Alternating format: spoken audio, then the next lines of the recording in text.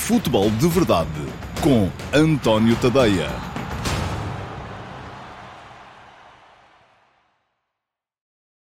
Ora, então, olá, muito bom dia, sejam muito bem-vindos à edição número 34 do Futebol de Verdade para a temporada de 2023-2024. Hoje é quinta-feira, dia 21 de setembro de 2023 e já chegou ao fim a primeira jornada da Liga dos Campeões. Já sabemos, o Porto já tinha ganho na terça-feira ao Shakhtar Donetsk em Hamburgo por 3-1 e ontem foi dia de dupla derrota para as equipas portuguesas. O Benfica perdeu em casa com o Red Bull Salzburgo por 2-0 e o Sporting Clube Braga perdeu em casa também com o Nápoles por 2-1. Mais à frente, nesta edição do Futebol de Verdade, vamos ter a reposição das edições do Futebol de Verdade Flash relativas a estes dois jogos, aos dois jogos de ontem, que os subscritores premium do meu Substack, em tadeia.substack.com, já receberam ontem à noite. Enfim, a do Braga já foi mais de madrugada, porque eu vi o jogo do Benfica em direto, foi esse que me foi marcado para o programa da RTP3 em que estive ontem à noite. Estive na RTP, cheguei, gravei o comentário ao jogo entre o Benfica e o Salzburgo e depois ainda tive que ir ver o Braga-Nápoles, gravar o comentário ao Braga-Nápoles, portanto foi noitada de trabalho até às 3 da manhã. Mas quem era subscritor premium do meu Substack recebeu o comentário ao jogo do Benfica a horas ainda assim decente, do jogo do Braga, ouviu de madrugada se estivesse acordado, ou ouviu já hoje de manhã, porque também já estava lá no e-mail. Quem não é uma questão de esperar pelo final do programa de hoje, porque os dois Futebol de Verdade Flash vão ser repostos aqui, como são sempre, na edição regular que se segue do Futebol de Verdade do meio-dia e meia. Bom, como chegou ao final a jornada da Liga dos Campeões, e eu tenho aqui o meu compromisso de partilhar convosco os resultados da nossa Fantasy League, da Liga FDV, Liga Futebol de Verdade, é isso que eu vou passar a fazer, e já estão aí a ver, então, quem são os melhores classificados da nossa Liga após a primeira jornada. Eu, para mim, tenho sempre aquela velha máxima latina, que é Premium Milium Pardalorum Est, ou seja, o primeiro milho é dos pardais. Eu acho que o latino não está bem correto, mas para já quem está à frente é o Luís, e o Luís tem a equipa Coxos do Camelo, que somou 98 pontos. O segundo lugar é do Guilherme, com a equipa Bochum in Champions League, e é a única maneira do Bochum chegar à Champions League é através da Fantasy do Guilherme mesmo, e o Guilherme soma 94 pontos. O terceiro é o Bounce David, com a equipa Macarena, tem 93 pontos, portanto estão os três ali muito próximos, e depois há 4 jogadores ex-aequo no quarto lugar. São eles o P. Ribeiro, com a equipa Rapazes da Luz, o Alexandre Salazar, com a equipa Ripa na Rapaqueca, e o Avrel 85, com a equipa Sport Avrel. Todos têm 88 pontos. Eu estou ali colocado discretamente a meio da tabela. É isso que têm que saber. Estou acima do meio da tabela, portanto, pelo menos isso. Não vou passar nenhuma vergonha, mas era esse o meu objetivo, era não me deixar envergonhar e conseguir que, pelo menos, ficar ali, mais ou menos, de uma forma discreta, a meio do campeonato. Já sabem, se já têm a equipa feita e ainda não se juntaram à nossa liga, estão perfeitamente a tempo de o fazer. É só aproveitarem o código, que já está aí também à vossa frente. O código é o 30G7AN8X08, 30G7AN8X08. Eu vou ainda hoje deixá-lo na descrição do programa para quem quiser fazer copy-paste, mas de qualquer forma, se já têm uma equipa feita e quiserem juntar-se a nós, aproveitem, façam-no. Porquê? Porque vai ser divertido jogarmos a nossa fantasy até a final desta temporada e mais, no final da época, haverá prémios para os melhores entre aqueles que forem subscritores premium do meu Substack, em tadeia.substack.com. Ora, deixem-me só chamar-vos a atenção para uma coisa. Não vai ser possível ganhar prémios fazendo subscritor premium só no final da época. Isto é, só serão entregues os prémios e haverá uma camisola oficial de uma qualquer equipa da Liga dos Campeões à vossa escolha para o primeiro e depois livros sobre o futebol para o segundo e para o terceiro, entre aqueles que forem subscritores premium do meu Substack, pelo menos desde o dia 15 de outubro. Isto é, se quiserem habilitar-se a ganhar prémios no final da temporada, aquilo que têm que fazer é tornar-se subscritores premium do Substack Substack, pelo menos até ao próximo dia 15 de outubro. Ainda têm a segunda jornada para avaliar se vale a pena ou não, se têm ou não boas perspectivas para vir a ganhar ou a lutar por uma boa classificação no final, mas se o não fizerem nessa altura, pois aquilo que mais os resta é aproveitar as outras vantagens da participação numa Fantasy League, que é a gente divertir-se, é a gente andar ali a brincar uns com os outros, a ver quem é que consegue fazer as melhores escolhas ou não. Ontem estava na RTP e vejam só para que terem uma ideia, o Carlos Albuquerque, enfim, é o que eu digo, a sorte corre aos inocentes, o Carlos Albuquerque, o meu colega Carlos Albuquerque, não só tinha o Galeno na equipa dele, como o tinha como capitão da equipa e, além disso, também tinha o João Félix. Portanto, acho que fez uma pontuação absolutamente estratosférica, não sei se não é dos melhores a nível nacional neste momento. Ele não estava lá, não pude checar isso com ele e mais, não o convidei ainda pessoalmente para ele se juntar à nossa liga, mas vou fazê-lo e espero que ele venha aqui também mostrar que sabe da coisa. Bom, arrumada a questão fantasy, resta-me seguir e dizer-vos que ontem, excepcionalmente à quarta-feira, porque geralmente isso acontece à terça, houve Futebol de Verdade Report. O Futebol de Verdade Report de ontem foi sobre os segredos do Boa Vistão, do Boa Vista, que é um dos líderes da Liga Portuguesa. Ora bem, já sabem, sai geralmente à terça-feira. Ontem saiu à quarta, precisamente porque o lançamento da Fantasy League acabou por me ocupar aqui umas horas na terça-feira que depois me fizeram falta para ter o programa pronto a tempo. O Futebol de Verdade Report é um programa de meia hora de análise tática, de análise estatística e no programa de ontem fiz as duas coisas. Primeiro, porque expliquei como é que joga o Boa Vista do Petit. Como é que joga, como é que ataca, como é que defende, como é que se posiciona. Há lá várias imagens de situações táticas para avaliar.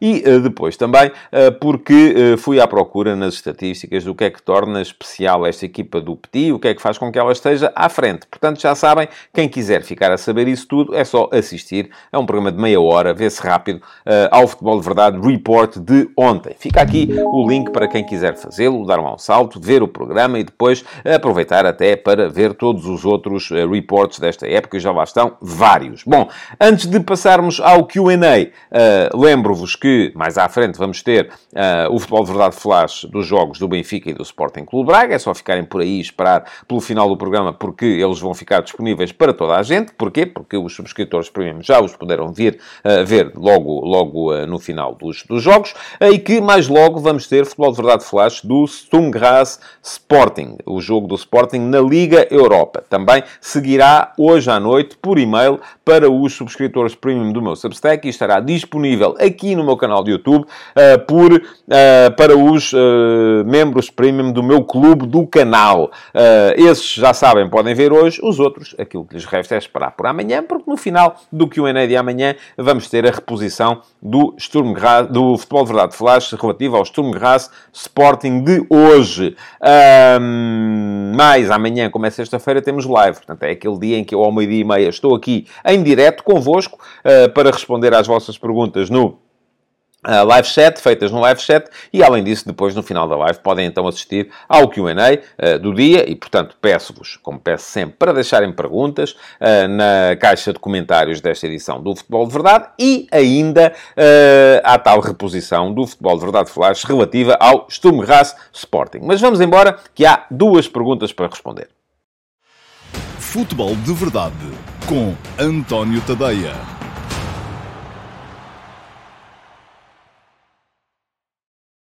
Vamos lá então às vossas perguntas. Vou então responder a duas perguntas, como faço todos os dias. Uma delas ficou na caixa de comentários dos programas de ontem, aqui no meu canal de YouTube, e por isso nunca é demais sugerir-vos que se inscrevam no canal.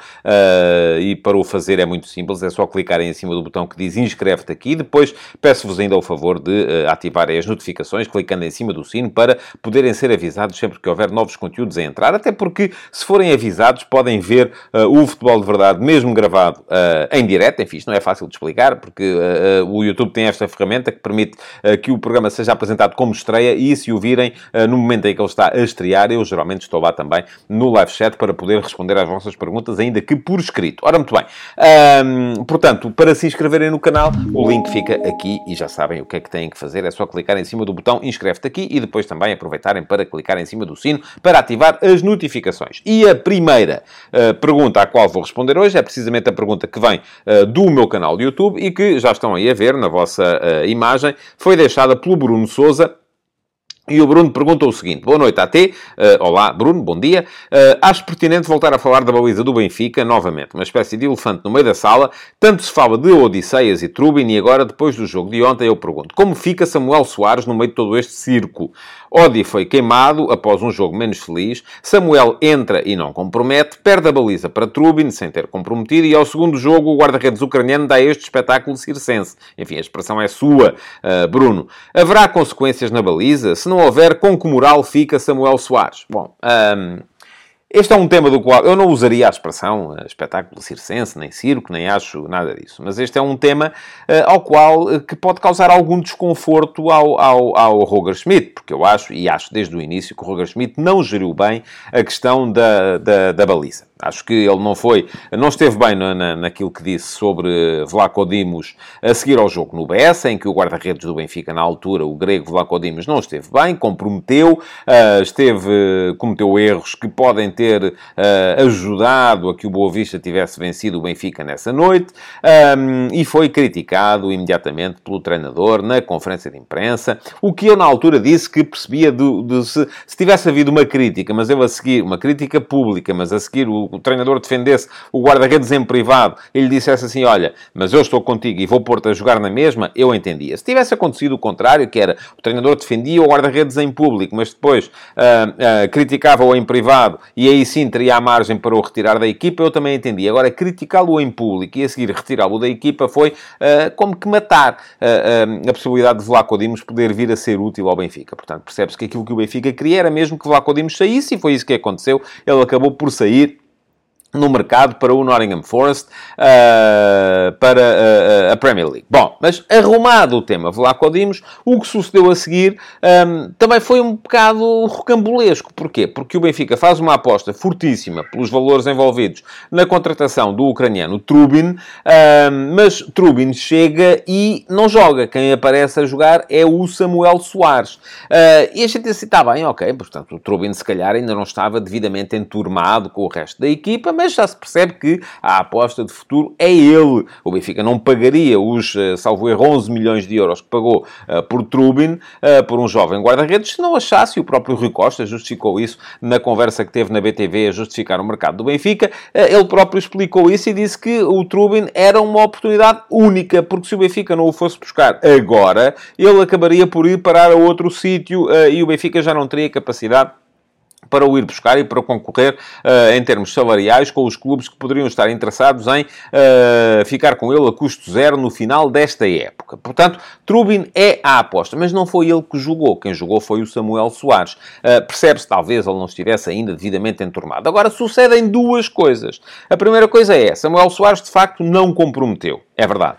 Esteve razoavelmente bem nos jogos que fez. Também não foi submetido a muito trabalho em nenhum deles, mas não comprometeu. Eu não sou nada defensor de que a única razão para se trocar um jogador numa equipa é ele comprometer. Não, pode haver, pura e simplesmente, a noção do treinador de que há uma alternativa melhor. E eu, se tenho no banco um guarda-redes, um ponta de lança, um defesa central, que eu acho que é melhor do que aquele que está a jogar, eu não preciso de ficar à espera que aquele que está a jogar dê barraca para o poder meter a jogar. Não, meto porque acho que é melhor. Agora, se o Roger Schmidt acha, de facto, que o Trubin é melhor, não percebo porque é que não foi ele que começou a jogar logo. Até, se calhar, com jogos de um grau de dificuldade menor, para poder ganhar algum lastro na baliza do Benfica. E é aí que entra a segunda questão. Ok, então, se calhar, é uma questão de adaptação. E eu disse-vos aqui, antes da interrupção para os jogos das seleções nacionais, também é uma pergunta qualquer que foi colocada aqui no Q&A, que alguém me perguntava quando é que eu achava que o Trubin ia começar a jogar, e eu disse, vai começar a jogar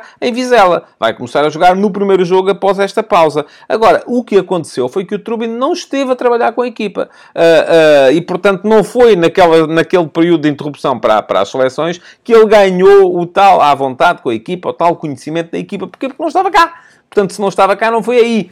Tudo isto foi, no meu ponto de vista, mal gerido. Agora vamos ao que se passou ontem. Bom, eu acho que ontem Trubin eu disse ontem na RTP3, acho que ele cometeu basicamente um erro e meio. Eu gosto de lhe chamar um erro e meio, porque eu acho que o lance do penalti que dá o primeiro golo ao Red Bull Salzburgo não é só a responsabilidade dele.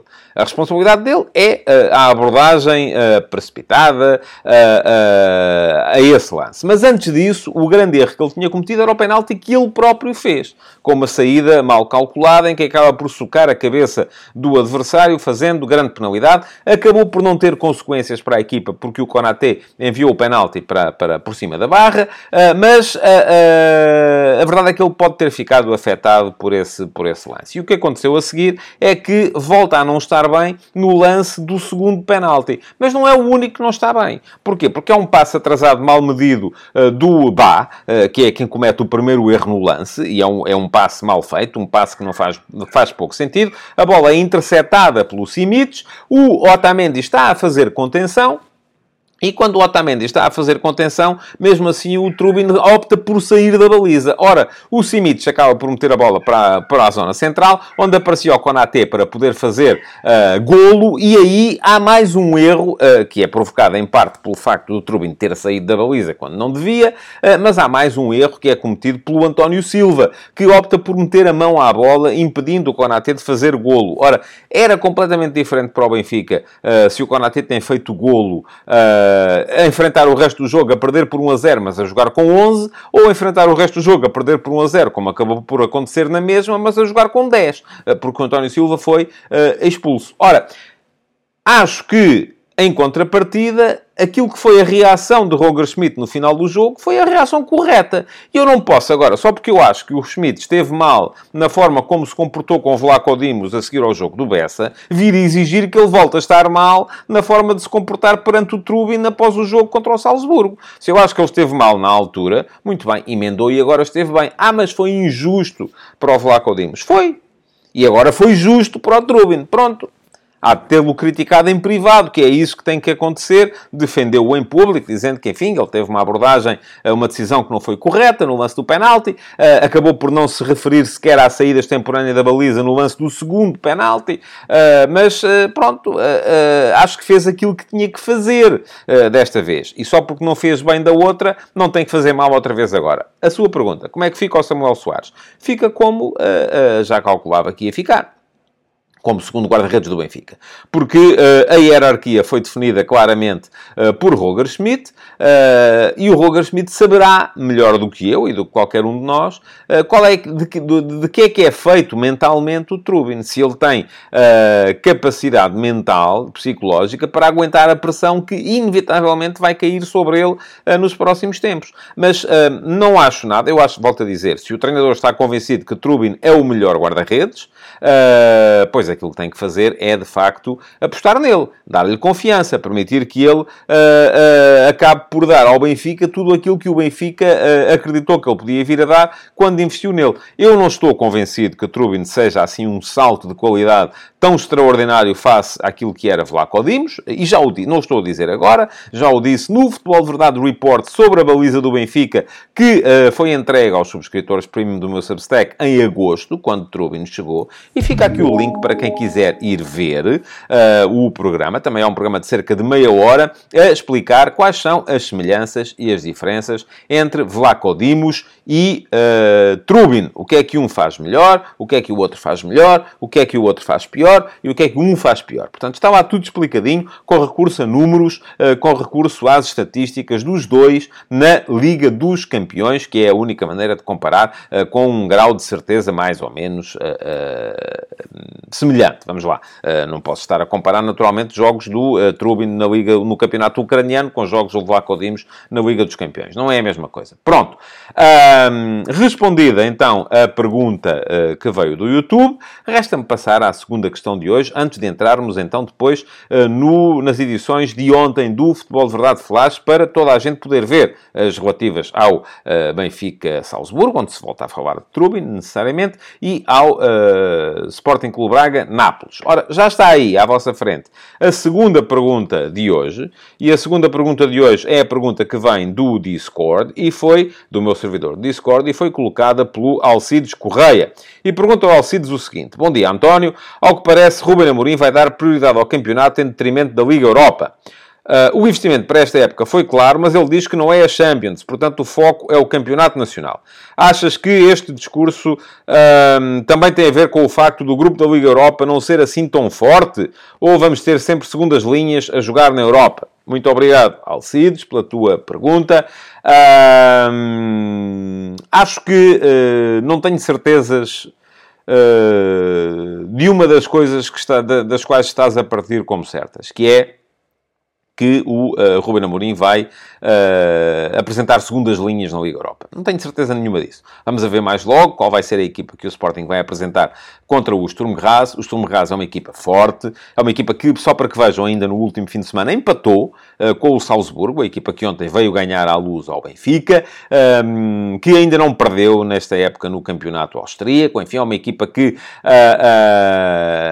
é muito semelhante ao Salzburgo, enfim, embora tenha menos qualidade no plano individual, mas é uma equipa muito semelhante em termos de princípios táticos e, portanto, é uma equipa também ela muito pressionante, que gosta muito de transições, gosta muito de contra-ataques e de ataques rápidos, não tem se calhar a mesma qualidade com bola, sobretudo, mas é uma equipa que pode fazer mal ao Sporting, e o Sporting tem ainda, com certeza, e o Ruben Amorim bem presente na memória, aquilo que foi o tratamento que sofreu perante o Las Linz na primeira época inteira que o Ruben fez à frente. O Sporting, na qual acabou por ser campeão, mas apanhou 4 em casa do Las Linz e ficou fora até, inclusive, da fase de grupos da Liga Europa, nessa época. Bom, portanto, não tenho certezas de que ele vá colocar segundas linhas na Europa. Admito que faça 1, 2, 3 alterações e olhei para os 11 que foram apresentados pelos jornais hoje. Há quem fale na hipótese de jogar o Jenny Catamo em vez do Gaio, há quem fale na hipótese, e esse vai jogar mesmo, de jogar o Bragança no meio-campo, ora em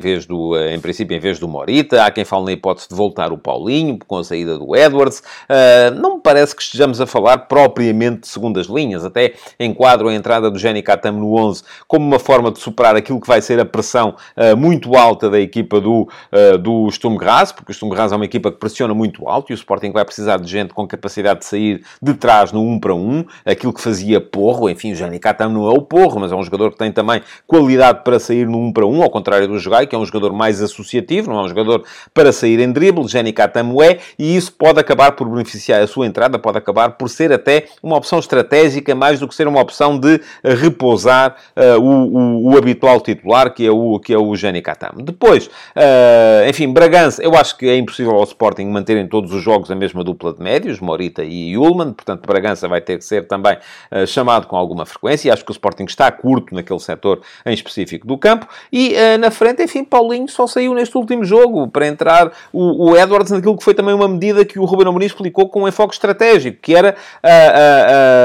jogar com um jogador mais dado à marcação apenas, que era o Gyökeres, e meter, porque estava à espera de um adversário com linha de 4 e não com linha de 5, não lhe dar 2 referências de marcação, dar só uma, depois para ter o Pedro Gonçalves e o Edwards mais móveis. Ora, perante uma equipa que vai jogar também, acaba também com linha de 4, vamos ver qual é que vai ser a reação do Ruben Amorim, mas o Paulinho tem sido dos melhores marcadores do Sporting esta época, portanto faz todo o sentido que ele seja também um dos jogadores eventualmente titulares. Agora, há uma das coisas que está na pergunta do Alcides que eu não tenho dúvidas, é que a grande aposta do Sporting não é a Liga Europa, é o campeonato. O importante para o Sporting não é chegar longe na Liga Europa. Podemos dizer, ok, ganhar a Liga Europa dá entrada na Champions, mas aparentemente é mais fácil ao Sporting, se calhar, conseguir ser primeiro ou segundo no campeonato em Portugal do que ganhar a Liga Europa. Vamos lá ser realistas e, portanto, o foco tem que ser sempre o campeonato nacional, não só porque é ganhar uma competição, como também porque permite a entrada na Liga dos Campeões, e é esse o grande objetivo do Sporting, sobretudo em termos financeiros, mas também em termos de prestígio e de satisfação para os seus adeptos. Portanto, creio que o foco é e será sempre a Liga Europa. Não creio que o Ruben Amorim vá apresentar segundas linhas e não estou nada convencido que o grupo seja assim tão fácil. Já disse que o Sturm Graz é uma equipa muito semelhante ao Salzburgo, enfim, não com a mesma qualidade, mas muito semelhante ao Salzburgo.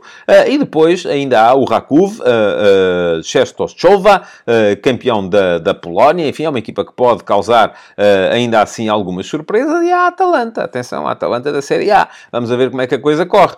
Eu acho que o Sporting e a Atalanta são os favoritos a seguir em frente neste grupo, mas para isso é preciso superar uma equipa que, volto a dizê-lo, ainda no último fim de semana empatou com o Red Bull Salzburgo e que ainda não perdeu esta época na Liga Austríaca.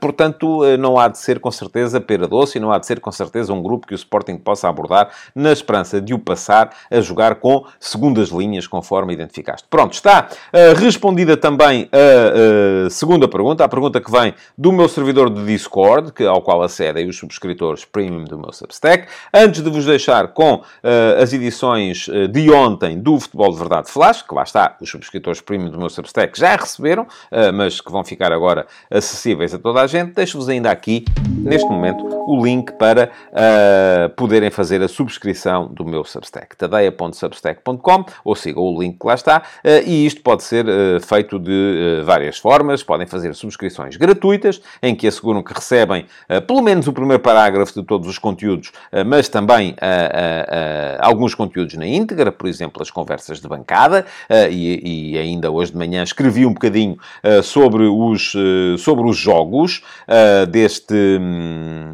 da Liga dos Campeões de ontem, e asseguram ainda depois o acesso ao arquivo e, por exemplo, ao meu canal de Telegram e ao meu servidor de Discord, onde todos conversamos sobre o futebol e outras coisas. Bom, já sabem, fica aqui também, eu não sei se ainda tenho um link liberto, creio que já não, mas enfim, se não tiver, olhem, paciência, o link para poderem ler as conversas de bancada de hoje. E agora, renovando o pedido para que deixem perguntas na caixa de comentários do programa, vamos passar então à análise aos jogos de ontem da Liga dos Campeões. Futebol de Verdade com António Tadeia.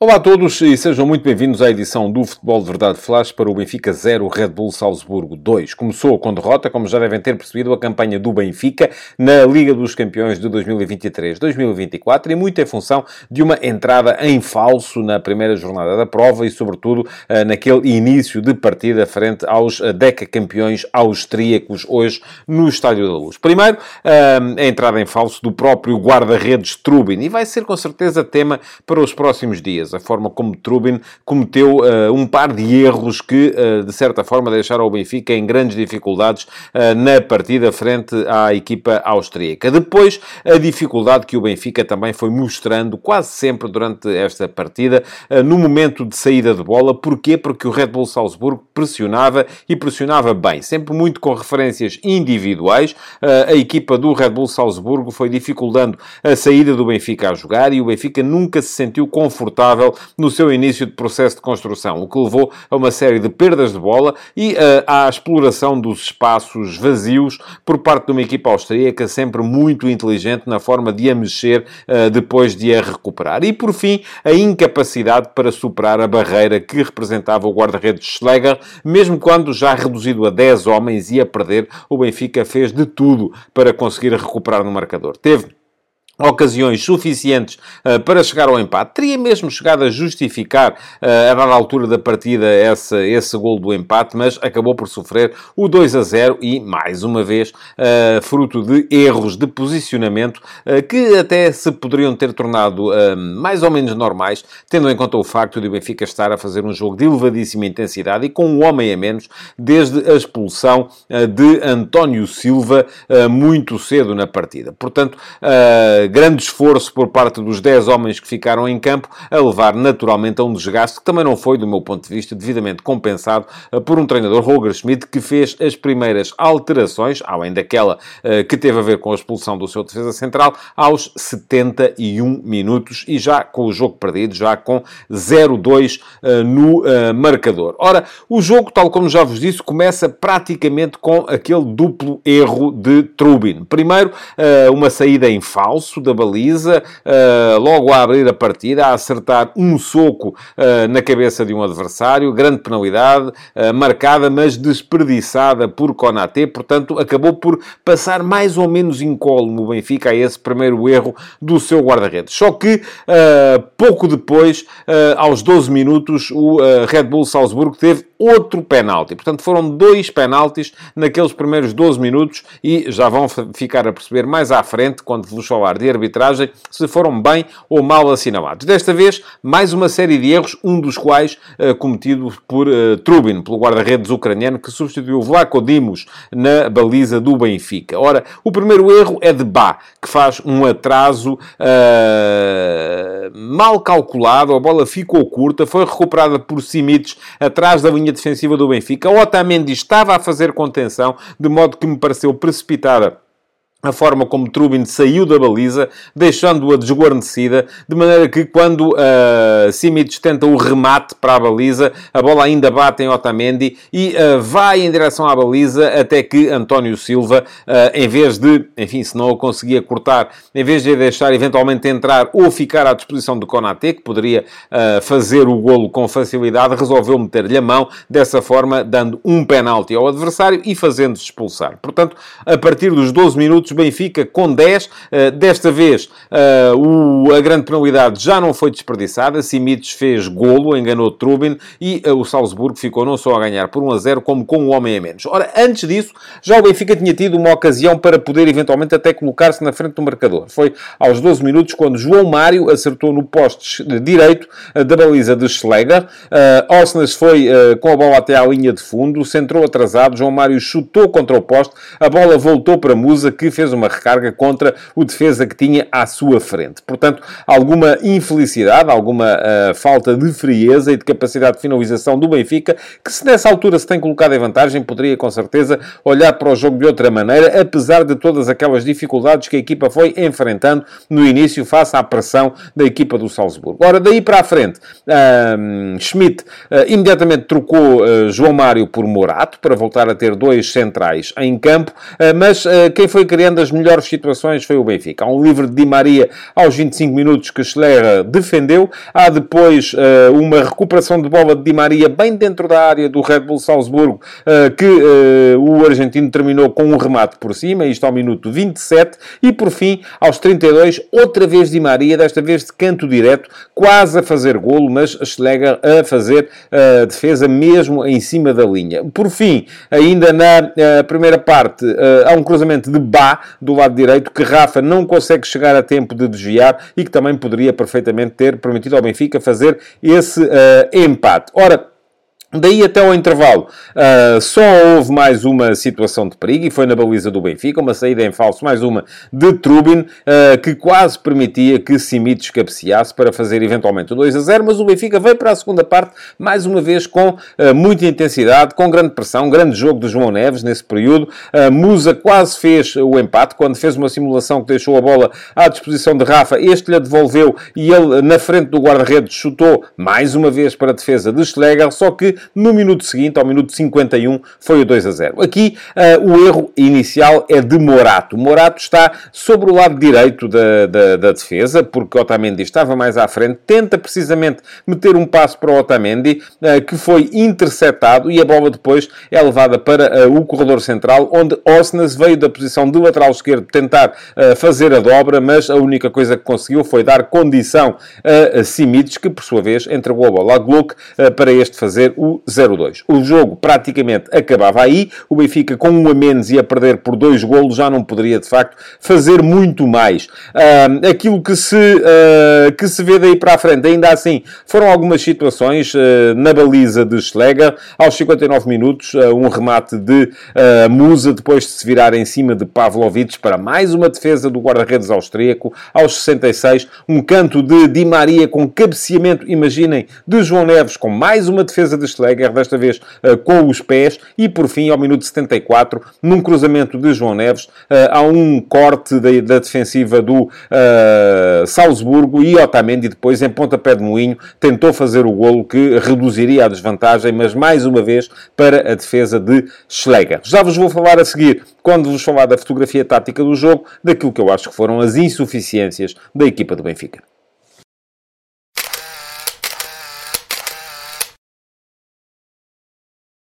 Vamos então à fotografia tática do jogo para vos dizer o quê? O Benfica entrou exatamente com o mesmo 11 que tinha iniciado o jogo em Vizela no fim de semana. Isto é, Trubin na baliza, depois um quarteto defensivo com Bá, António Silva, Otamendi e Orsnes, mais uma vez como lateral esquerdo. No meio-campo, João Neves e Coxu, com depois mais à frente Di Maria a jogar a partir da direita, João Mário a jogar a partir da esquerda, Rafa no corredor central, no apoio à ponta de lança, Musa. O 4-2-3-1, a mesma forma de jogar de sempre. Não deu para perceber se teríamos ou não tanta deambulação de Di Maria da direita para a esquerda, como é habitual, porque muito rapidamente o Benfica teve que transformar este seu 4-2-3-1 numa espécie, num híbrido entre aquilo que era um 4-4-1 defensivo e um 4-2-3 ofensivo. Porquê? Porque foi expulso António Silva logo aos 12 minutos. Isto levou à troca de João Mário por Morato, o central que foi jogar para o lado esquerdo da dupla de centrais, derivando então Otamendi para o lado direito dessa mesma dupla, e o Benfica passou a defender-se em 4-4-1 com uma linha defensiva recomposta a 4, com Di Maria a fechar o meio-campo do lado direito, João Mário já estava fora, com João Neves e Coxu no centro do meio-campo, e do lado esquerdo quem ia fechar era Rafa. Ora, do ponto de vista ofensivo, o que é que acontecia?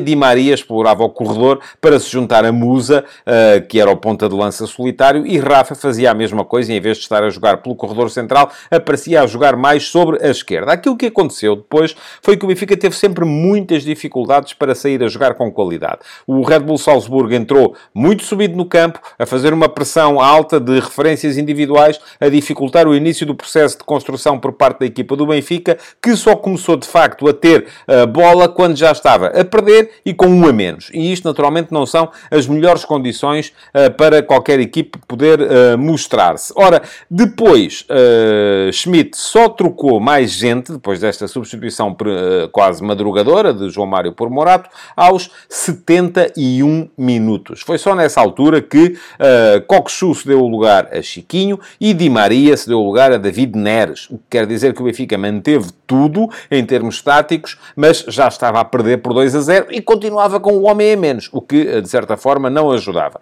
Mais à frente ainda entraram Tiago Gouveia e Tenkstedt, mas não havia já muito mais para o Benfica poder mostrar nesta partida. Quanto ao Salzburgo, fez uma alteração relativamente ao 11 que no último fim de semana empatou a 2 bolas com o Sturm Graz, o adversário que amanhã vai defrontar o Sporting, que foi a troca do central Piatowski por Pavlovic. Não fiquei muito impressionado, aliás, nem com Pavlovic nem com Baidu, a dupla de centrais da equipa do Salzburgo. Parece-me que esta equipa defende melhor se defende à frente, defende pior se defende atrás. Foi com muita dificuldade que o Salzburgo conseguiu suster o ataque do Benfica e com muito recurso, também já se percebe, às defesas, 7 defesas feitas por Schläger. De resto, o Salzburgo organizado, como é habitual também, em 4-4-2 losango, com Dedic, lateral direito, ofensivo, Terzic, lateral esquerdo, e depois o meio-campo com Gorna Duarte, bom jogador, o médio-centro da equipa do Salzburgo, a jogar mais atrás, Bidstrup pela direita, Kjærgaard pela esquerda, Glock como número 10, como médio ofensivo, nas costas de uma dupla de pontas de lança, composta por Simic e Konaté. Também o Salzburgo só fez substituições da chamada troca por troca, isto é, substituiu Konaté por Koita, a abrir aos 59 minutos, já não foi bem a abrir a segunda parte, e depois mais à frente trocou Glock por Susic, Simic por Radkov, Baidu por Solet. Portanto, o Salzburgo sempre a manter o seu 4-4-2 losango e sempre a manter o controle mais ou menos permanente sobre a partida. Embora tenha sido, a partir do momento em que o Benfica meteu muita alma no jogo, um controle mais sem bola do que outra coisa e mais fruto, de facto, de uma exibição monstruosa do seu guarda-redes.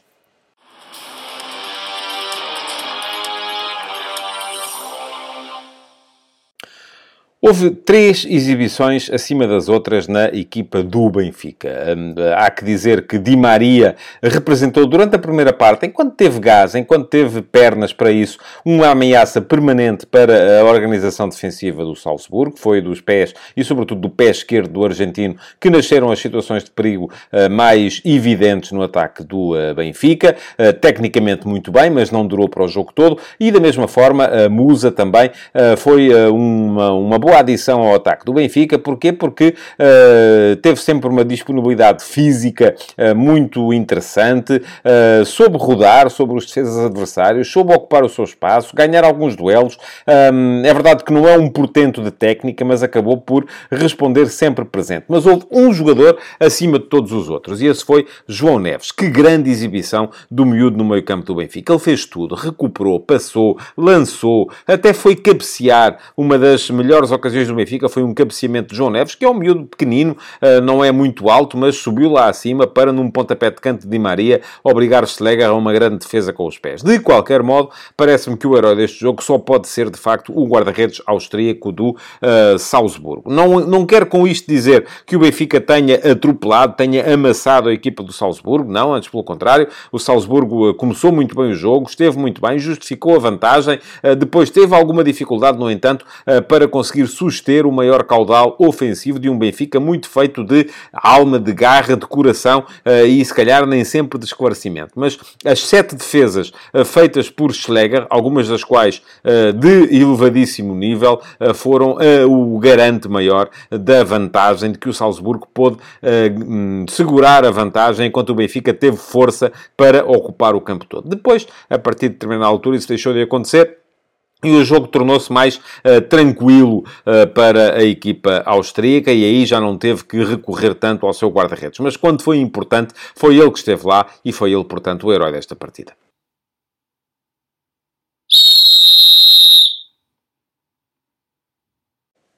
O árbitro foi o turco Halil Umut Meler e, embora não tenha ficado impressionado com a atuação dele, pareceu-me muitas vezes sugestionável por quedas, marcar faltas que nem sempre se justificavam se quiséssemos ver um jogo mais fluido, um jogo com maior ritmo ainda do que aquele que este jogo, apesar de tudo, teve. A verdade é que não teve influência no resultado. Esteve bem nos pedidos de penalti que foram feitos a partir de determinada altura, quando o Benfica passou a perceber que tinha dificuldades para chegar de outra forma, e é normal, acabou muitas vezes por ceder ao pedido de grandes penalidades.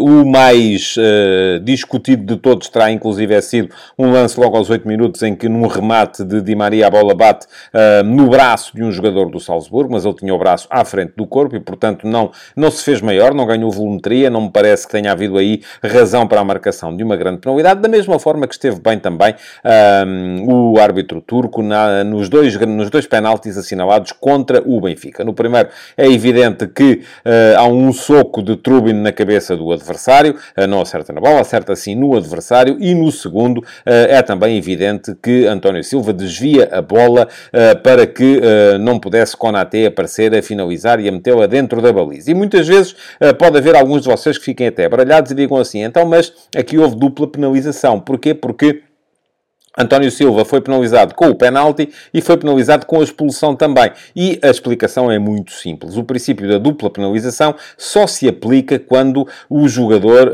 faz uma falta tentando jogar a bola. Isto é, se António Silva tivesse tentado jogar aquela bola em carrinho, enfim, ela estava no ar, não era fácil, mas imaginamos uma bola rasteira que ele a tentasse jogar em carrinho e acabasse por derrubar o adversário, era uma tentativa de jogar a bola e aí sim não teria o cartão vermelho, teria sim cartão amarelo. Quando esta falta que é cometida, onde as faltas que são cometidas são faltas que não são feitas a tentar jogar a bola, seja por agarrar o adversário, seja por agredi-lo, seja por jogar a bola com a mão, então aí não se aplica o princípio da dupla penalização e, portanto, foi bem mostrado o cartão vermelho ao António Silva. De resto, parece-me que durante o jogo faltou um cartão amarelo a Pavlovic, o defesa central da equipa do Salzburgo, quando ele dá uma bufetada na tentativa de de jogar a bola, dá uma bufetada a Di Maria aos 34 minutos, mas já me parece que teve razão quando não mostrou o pedido segundo amarelo a Baidu aos 69 minutos por causa de uma falta que não terá sido tão forte como pareceu à primeira vista. Depois, na repetição, percebe-se que, inclusive, o central do Salzburgo retrai-se no momento do contacto e, portanto, acabou por ver Otamendi um cartão amarelo nessa altura por pedir o segundo amarelo para o seu adversário. Ainda assim, não demorou muito o treinador Gerhard Strubel a substituir Baidu. Este lance foi aos 69 minutos e Baidu saiu aos 71. Não fosse o diabo de Celas e não fosse, de facto, ele acabar por fazer uma falta que lhe motivasse a expulsão. Portanto, arbitragem que não me entusiasmou, não me deixou maravilhado, mas ainda assim, ao que me parece, sem influência no resultado deste Benfica-Salzburgo. Futebol de Verdade, com António Tadeia.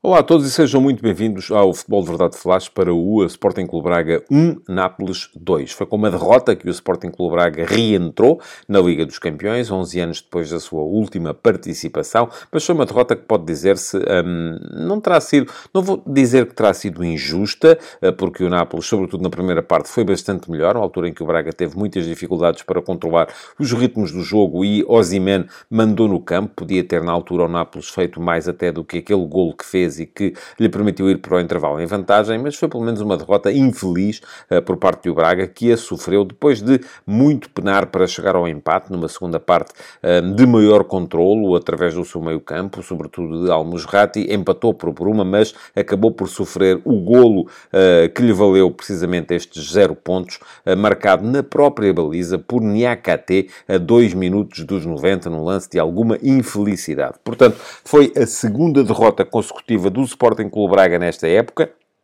O Braga já tinha perdido em Faro para o campeonato no último fim de semana e, dessa forma, repetiu uma série negativa que não conhecia desde fevereiro, quando perdeu de enfiada também contra a Fiorentina na Liga Conferência e o Vitória Sport Clube no campeonato. Na época passada, no entanto, mais ou menos por esta altura, ali entre o final de setembro e o início de outubro, o Braga perdeu 3 vezes seguidas os jogos contra o Futebol Clube do Porto, campeonato, União São Giloase na Liga Europa e o Grupo Desportivo de Chaves, outra vez no campeonato, e daí acabou por recuperar para uma época bastante positiva que lhe permitiu então a entrada nesta Liga dos Campeões. Ora, o jogo de hoje foi um jogo em que o Braga teve muitas dificuldades na primeira parte, uma primeira parte em que permitiu que o jogo se transformasse numa sucessão de transições, bola cá, bola lá, ataques rápidos, contra-ataques e dessa forma também a criarem-se condições para que os extremos rapidíssimos da equipa do Nápoles, Politano e Kvaratskhelia, e também técnicos, diga-se de passagem, colocassem Osimhen como homem em foco da partida. Osimhen teve inúmeras tentativas de finalização durante a primeira parte, meteu uma bola na barra, sofreu um penalti depois revertido, mas na verdade não marcou, mas não deixou de ser o homem em destaque nesse primeiro tempo. Na segunda parte, o Braga veio melhor, passou a exercer um maior controle sobre os ritmos, meteu alguma pausa no seu jogo e com isso conseguiu retirar do campo, ou tirar influência aos elementos mais desequilibradores da equipa de Rudi Garcia.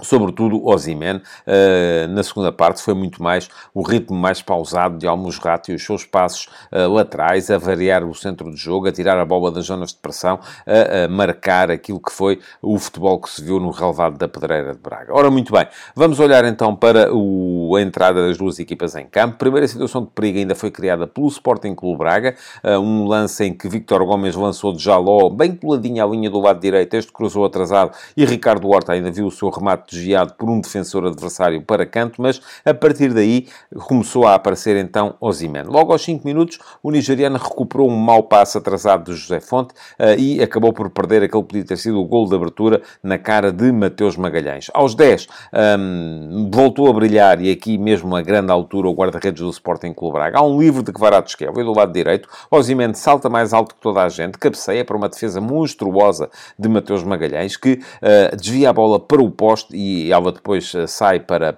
a frente. O próprio guarda-redes do Braga bateu no poste. Há um alívio por parte de Niakate. A bola voltou aos pés de Kvaratskhelia, que voltou a cruzar e depois novo remate, desta vez de Di Lorenzo, mais uma vez defendido por Mateus Magalhães, que mesmo combalido conseguiu manter-se dentro da jogada e evitar aquele que podia ter sido logo o golo de abertura da equipa do Nápoles. Ora, o Braga ainda reagiu com um livre de Álvaro Jaló a passar ao lado das redes de Meret, mas a partir daí o Nápoles apareceu melhor no jogo e Osimhen voltou a ser o homem em destaque. Cabeceou, ganhando o duelo aéreo José Fonte aos 22 com a bola a passar muito perto do poste esquerdo da baliza de Mateus. À meia volta, num remate da zona da meia-lua, fez a bola bater na barra da baliza do Braga. Isto foram lances quase sucessivos, aos 22 e aos 26 minutos. E depois ainda tem um lance em que vê o árbitro marcar-lhe uma grande penalidade, mas revertê-la na sequência da decisão do VAR. Isto aconteceu aos 34 minutos, num momento em que há um passe de Kvaratskhelia para Politano remata, o guarda-redes Mateus defende, Osimhen vai disputar a segunda bola com Niakate, o árbitro começou por marcar a grande penalidade, mas depois, avisado pelo VAR, acabou por reverter a sua decisão e, nessa forma, o 0-0 manteve-se. Entretanto, o Braga ia criando algumas situações, não tão perigosas assim, pelo que foi com naturalidade que o Nápoles chegou à vantagem, já no período de compensações da primeira parte, aos 45 mais 1, através de Di Lorenzo. E quem é que está no lance? Mais uma vez, Osimhen. Há um cruzamento, há um canto do lado direito, a bola vai até ao lado esquerdo do ataque do Nápoles, Kvaratskhelia cruza de lá, Osimhen e José Fonte saltam. Desta vez o português conseguiu até levar a melhor, é ele quem alivia, mas não alivia nas melhores condições. A bola chega aos pés de Di Lorenzo, que envolve de pé direito, faz a bola bater na barra, mas desta vez no lado certo, isto é, a bola bateu na barra e ressaltou para dentro da baliza de Mateus. Colocava-se o Nápoles em vantagem, mesmo à entrada para o intervalo, mas a verdade é que na segunda parte o Braga veio melhor, veio mais controlado. Artur Jorge seguramente terá dito aos seus jogadores que era preciso meter um bocadinho de pausa no jogo, que era preciso gerir um bocadinho melhor os ritmos, e a partir daí aquilo que se viu foi, sobretudo, a capacidade de Al-Musrati para tirar a bola das zonas de pressão, para tirar a bola, variar o centro de jogo, para manter o Braga em posse durante mais tempo. O Braga inverteu o gráfico da posse. O Nápoles tinha tido mais posse de bola na primeira parte, o Braga teve mais posse de bola na segunda. E se é verdade que não criou assim tantas situações de perigo, acabou por justificar o empate que viria a obter já muito perto do apito final, através de Bruma. Depois o Nápoles acabaria por ganhar na mesma. Mas já lá vamos. Ora bem, a primeira situação da segunda parte nasce num cruzamento de Vítor Gomes, que Abel Ruiz de cabeça faz passar ao lado, e nasce tudo isto em mais um dos tais passos de Al-Musrati a tirar a bola da zona de pressão, a fazer uma variação do centro de jogo, os passos laterais que muitas vezes parece que não vão dar grande progressão, mas acabam por permiti-la de facto. Osimhen ainda teve ali um regresso à atualidade do jogo, aos 57 e aos 59 minutos, quando trabalha bem sob Niakate para chutar ao lado e depois, num remate à meia volta, vê a bola desviar num defensor e sair também para fora, mas a partir daí foi o Braga que esteve claramente por cima. Al-Musrati acabou por dar a Ricardo Horta a possibilidade de chutar, que o capitão do Braga fez a bola passar ao lado, aos 62, e depois, aos 84, aparece mesmo o golo. Há um cruzamento de Zalazar, após mais uma recuperação de bola de Al-Musrati, o médio líbio mais uma vez a mostrar-se ao jogo, e no cruzamento de Zalazar, Bruma, que vinha da esquerda para o meio, acabou por cabecear de forma vitoriosa, fazendo a bola entrar dentro da baliza de Meret. Faltavam 6 minutos e era de esperar que o Braga pelo menos conseguisse segurar este empate. Não aconteceu porque 4 minutos depois, o Nápoles voltou à vantagem. Há um cruzamento de Zielinski do lado esquerdo. José Fonte não chega. Aliás, José Fonte já tinha feito o corte para os pés de Zielinski. Quem chegou foi Niakate, que, de forma um pouco desastrada, também com certeza fruto do cansaço, acabou por fazer a bola entrar dentro da baliza de Mateus Magalhães. Impunha-se assim o Nápoles, que sai com 3 pontos neste grupo da Liga dos Campeões, tantos quanto tem o Real Madrid. Já o Braga segue com 0 pontos, a par da União de Berlim.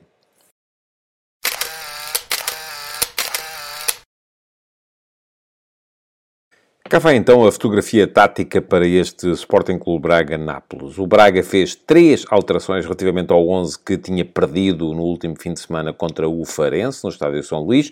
Fez regressar Niakate ao centro da defesa, substituindo Paulo Oliveira. Fez regressar também Vítor Carvalho ao meio-campo, para a vaga que na altura tinha sido ocupada por João Moutinho. E fez regressar também Abel Ruiz ao ataque, em substituição de Simone Banza. De resto, a equipa apareceu com o seu habitual 4-2-3-1, desta vez com o quarteto defensivo formado por Víctor Gomes, José Fonte, Niakate e Borja, que se manteve como lateral esquerdo, em vez de Adrien Marin. O guarda-redes era Mateus Magalhães e depois a dupla de médios, incapaz de controlar os ritmos na primeira parte, mas muito mais eficaz na segunda, Al-Musrati e Vítor Carvalho. À frente destes, Ricardo Horta era uma espécie de segundo avançado nas costas de Abel Ruiz, com os velocíssimos Jaló e Bruma, um de cada lado do ataque, Jaló pela direita, Bruma pela esquerda, como tem vindo a ser habitual. Quanto ao Nápoles, também 3 alterações relativamente à equipa que jogou no último fim de semana.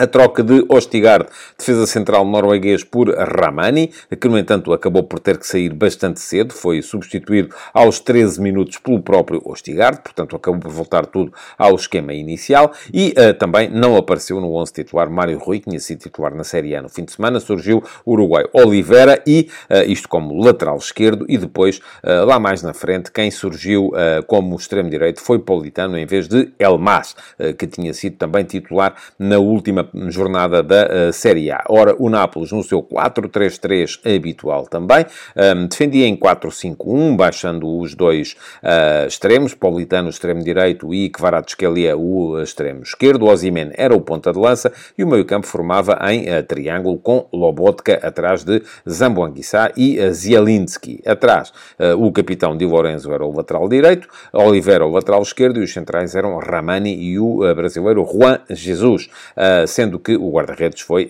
Meret. Ora, o Nápoles, tal como vos dizia, tentava sempre abrir muito o campo quando tinha a bola. Kvaratskhelia muito encostado à linha do lado esquerdo, Politano muito encostado à linha do lado direito. Isto causava dificuldades ao Braga, que tinha que defender toda a largura do campo, mas queria muito o Nápoles ter um futebol mais rápido, meter a bola nos extremos e fazê-la chegar muito rapidamente da área a área. Para o Braga conviria mais o contrário, mas os seus dois médios, Al-Musrati e Vítor Carvalho, na primeira parte estiveram sempre muito bem controlados por Anguissa e Zielinski, que encostavam neles. Aliás, havia ali uma espécie de jogo de espelhos entre estes 4 jogadores, porque quando o Nápoles atacava eram Al-Musrati e Vítor Carvalho quem encostavam em Anguissa e Zielinski, e quando o Braga atacava era o contrário que sucedia. Já vos disse que a primeira alteração foi forçada, a saída de Ramani para a entrada de Ostigard logo aos 13 minutos, e de resto o Braga, as alterações que fez foram no sentido de ir à procura do gol do empate, porque se encontrava a perder. A primeira aconteceu aos 67 minutos, com a troca de Vítor Carvalho por Zalazar. Zalazar veio dar alguma capacidade à equipa para chegar às zonas mais ofensivas. Aliás, é de Zalazar o cruzamento que origina o golo de Bruma, aos 84 minutos. Depois, mais à frente, arriscou ainda mais o Artur Jorge, trocando primeiro o Jaló, que era extremo-direito, por Banza, o que levou à passagem de Ricardo Horta do meio do ataque para o lado direito, embora Ricardo Horta, já se sabe, quando joga pela direita acaba por aparecer também muito no meio. E a seguir ao golo voltou a mexer ainda Artur Jorge, trocando o Borja por Adrien Marin e Abel Ruiz por Pizzi. Pizzi veio ainda a desperdiçar uma excelente ocasião para fazer o que podia ter sido o empate a 2 bolas depois de entrar. Não conseguiria, no entanto, pelo que a sua entrada acabou por não surtir o efeito certamente desejado. Quanto ao Nápoles, sempre troca por troca, além daquela primeira troca dos centrais, trocou os extremos aos 66 minutos. Elmas foi para a esquerda, para onde estava Kvaratskhelia, Raspadori para a direita, para onde estava Politano, sendo que o Nápoles acabou por conseguir controlar a partida a partir de determinada altura e garantir os 3 pontos através da tal vitória por 2-1.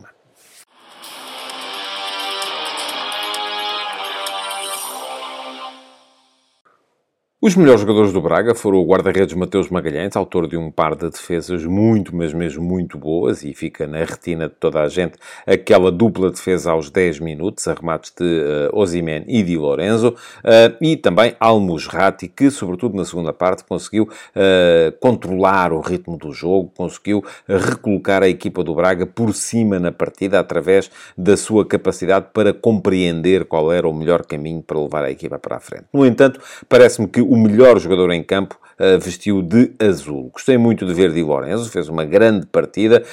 Gostei muito de ver também Kvaratskhelia, apesar de não estar o jogador tão decisivo como estava na época passada, mas quando ele conduz a bola é muito difícil de desarmar e acaba sempre por encontrar também soluções criativas que surpreendem quem está à sua frente. Mas, para mim, o melhor em campo hoje foi Osimhen. Foram, ao todo, 9 remates, dos quais é verdade que apenas 2 foram enquadrados, além de um que acertou na barra da baliza de Mateus. Foram 10 ações na área adversária, foram 4 duelos ganhos em 5 em termos ofensivos, e foi um jogador que marcou e que foi acabando por castigar tanto a defesa do Braga, que se no final a defesa do Braga não foi capaz de desfazer aquela par de cruzamentos que levou ao autogol de Niakate, muito teve a ver também com o desgaste físico a que Osimhen levou a ter de suportar. Portanto, para mim, o herói do jogo foi Victor Osimhen, o melhor jogador em campo na noite de hoje.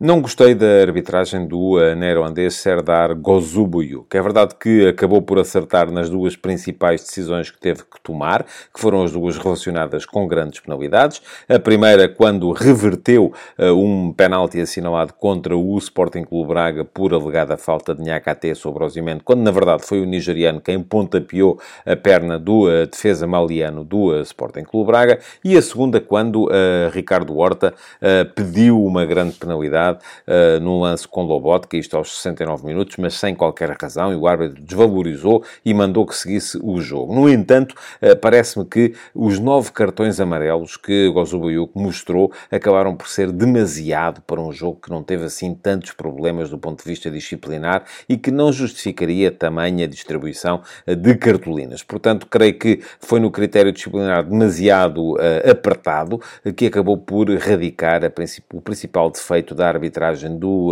árbitro holandês na partida de hoje. No entanto, pode bem dizer-se que não foi por ele que o Nápoles ganhou ou que o Sporting Clube Braga perdeu. Futebol de Verdade, de segunda a sexta-feira, às 12h30.